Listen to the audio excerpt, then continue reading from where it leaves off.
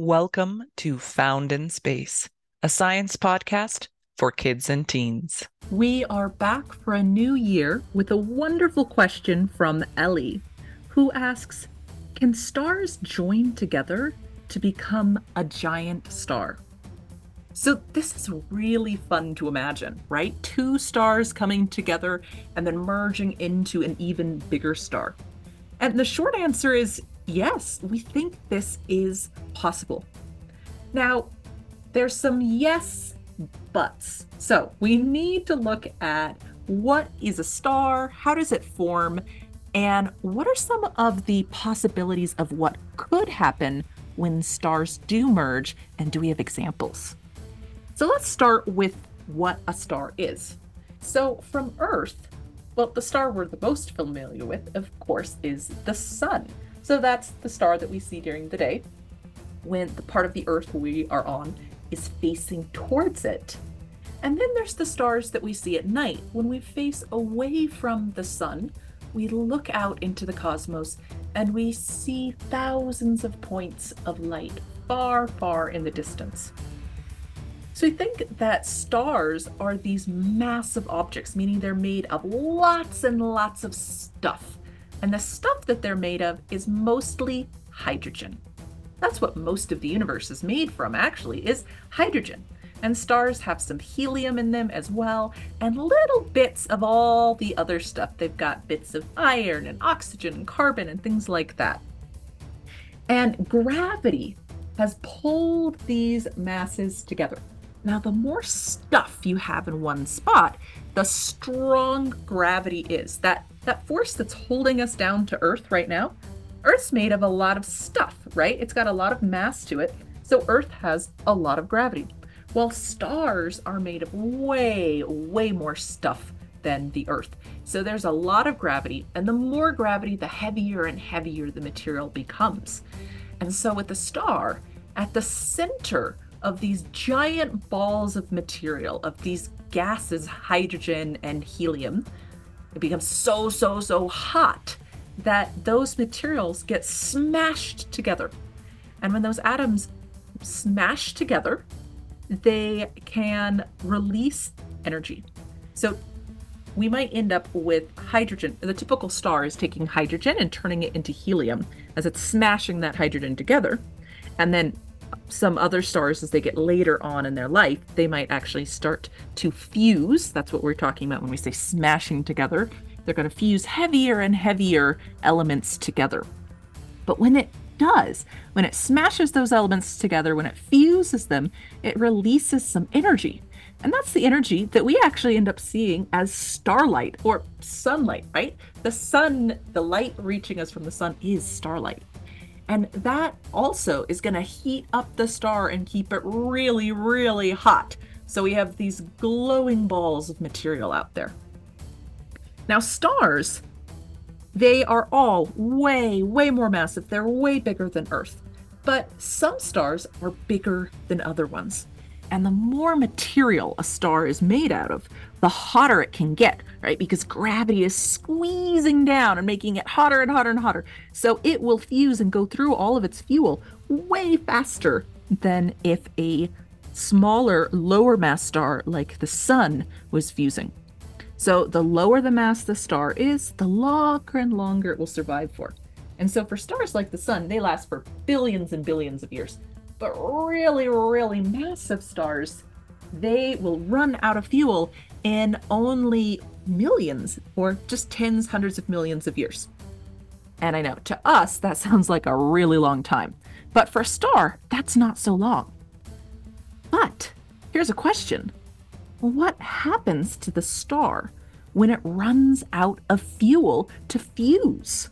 When it's taken all of the material at its center, at its core, and turned it into heavier and heavier and heavier elements until it can't do that anymore. Well, if the star is massive enough, then when it runs out of that material, it will collapse in on itself. It'll smash in on itself and then explode outwards. And that's what a supernova is when the star implodes and then explodes outwards. And it throws the material that the star was made out of out into space And then eventually that material will get pulled back together and form new stars, which is really cool. So it's a process. Stars are born from the remains of older stars. So stars like the sun, this had to have happened multiple times. So it's kind of fun to think that the sun had a parent and a grandparent star, and maybe a great great grandparent, and so on. So if the star gets too massive, it will go supernova at the end of its life and turn into either a neutron star, which will be more typical, or a black hole. So that's how some black holes are made. But it has to get massive enough for that to happen. If it's a little star like the sun, when that runs out of fuel, instead of exploding, it will turn into a special object that we call a white dwarf. And so that's basically a really, really dense hot ball of mostly carbon. So essentially a giant glowing ball of carbon or diamond in the sky. I love it. It's just like the song, Twinkle, Twinkle, Little Star, right? How I wonder what you are, like a diamond. So it's funny that just that little rhyme ended up being so true. Okay, so we've been talking about how stars die. Now this is important because if stars do get really close to each other, well, gravity is going to pull them together, right? So let's say you have two little stars like the sun, and they come together, they fall together. Well, they're going to merge like two balls of clay into an even bigger ball. Well, now that it's bigger and more massive, that means it's going to get hotter at the center, right? And so that means it's going to start fusing faster and faster. So the more massive the star is, the sooner that star will die and push its material out into the surrounding space that'll eventually become a new star. So when stars merge, it's going to shorten the life of that star. If the two stars that merged were really massive, they were big enough stars, then when they merge together and they die, because again, it goes faster and faster, the bigger the star, the faster it'll die, it might actually turn into a black hole, which would be really exciting. So we actually have some examples of stars and things that used to be stars that we think are actually merged stars. So one of the first examples are the blue stragglers in globular clusters. So blue straggler are type of stars that we find in these special places in space called globular clusters. So I want you to imagine for a moment the Milky Way and other big galaxies like that. Right? Big galaxies are these huge collections of stars and clouds of gas and dust and black holes and planets, and gravity's holding all of this together, and it's all swirling around together, held together by gravity. So you could think about them as kind of like islands in space, but there's lots and lots of empty space between galaxies, and then you have areas with galaxies where there's a lot of stuff happening. So globular clusters are like balls of stars that are in clumps together, and usually we're talking in the tens of thousands of stars that are really close to each other, and they're like little mini galaxies going around bigger galaxies. So the Milky Way, we have about 150 or so globular clusters going around us, and these are really cool. Actually, there's some of them that you can see if you go somewhere really dark, that you can see with your own eye without using a telescope. And when you look at them, because you're looking at them from really, really far away, they'll just kind of look like a fuzzy star. But if you get a telescope out and you look at them with that better resolution, you'll start to see that it's not one star, it's thousands and thousands of stars clumped together. Now, what's special about these stars is that almost all of them are the same age. They were made at the same time. Now, There's a few of them, though, that we'll find in there that are blue and they look much more massive and they look a lot younger than the other stars. And we figured out that this is probably because two or maybe even more of these stars in the globular cluster merged together. And when they merged together, they became a bigger star that got hotter and hotter, which is why it was burning brighter and bluer than these other ones. And so eventually, those ones will go through their life and end up turning into a neutron star or probably even a black hole. Okay, so we've got blue stragglers. We also have these really cool objects called TZO, or Thorne-Zitskow objects. And what we think these are is that these are big red giant stars that had a neutron star nearby. Now remember, a neutron star is a type of dead star. It's not fusing anymore. It's kind of like our white dwarf, but it's more massive than that. So it's like a husk of a star. And the neutron star has gotten so close to the red giant that it's all actually been swallowed by the red giant. It's gone inside of the red giant. Now, eventually, the red giant will probably go supernova, and the two of them together will have enough mass that they'll turn into a black hole.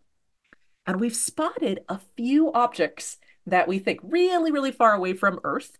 We have found these in the small and large Magellanic Clouds, so quite far away from us, that we found these objects that might actually be TZOs.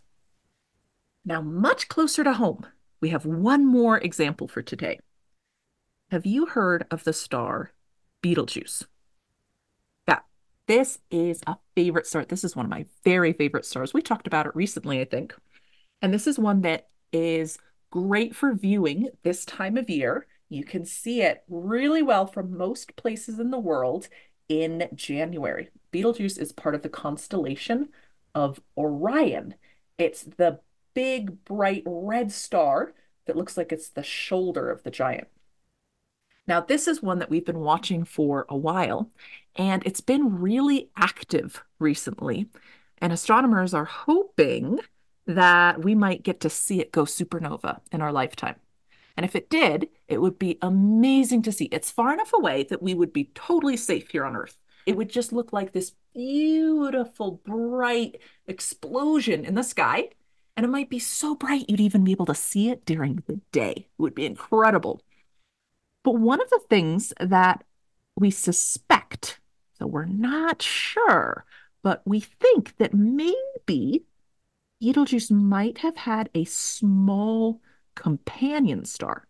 So a star that was close to it, low mass, and it was so close to Betelgeuse that we couldn't really see it because we could just see the bright light of Betelgeuse, and that this star may have fallen in to Betelgeuse and become part of this star, which would be pretty interesting if that was the case. Now we need to study it more, but if that's the case, that was just right next door, cosmically speaking. All right. So this is such a fun topic. It let us explore a lot of different ideas, like what stars are, how some of them die, and a few actual objects in our galaxy and in our neighboring galaxies. So, Ellie, thank you so much for this wonderful question. And thank you, everyone, for sending your questions in. We've got some great questions coming up that some of you have sent in over the past month while we were taking our holiday break. And so I cannot wait to jump into those questions for all of you. And thank you for all of you listening on the podcast. Thank you for hanging out, learning about space and science together. Feel free to have your grown-ups send your questions in. And I hope you all have dark skies and remember to stay curious.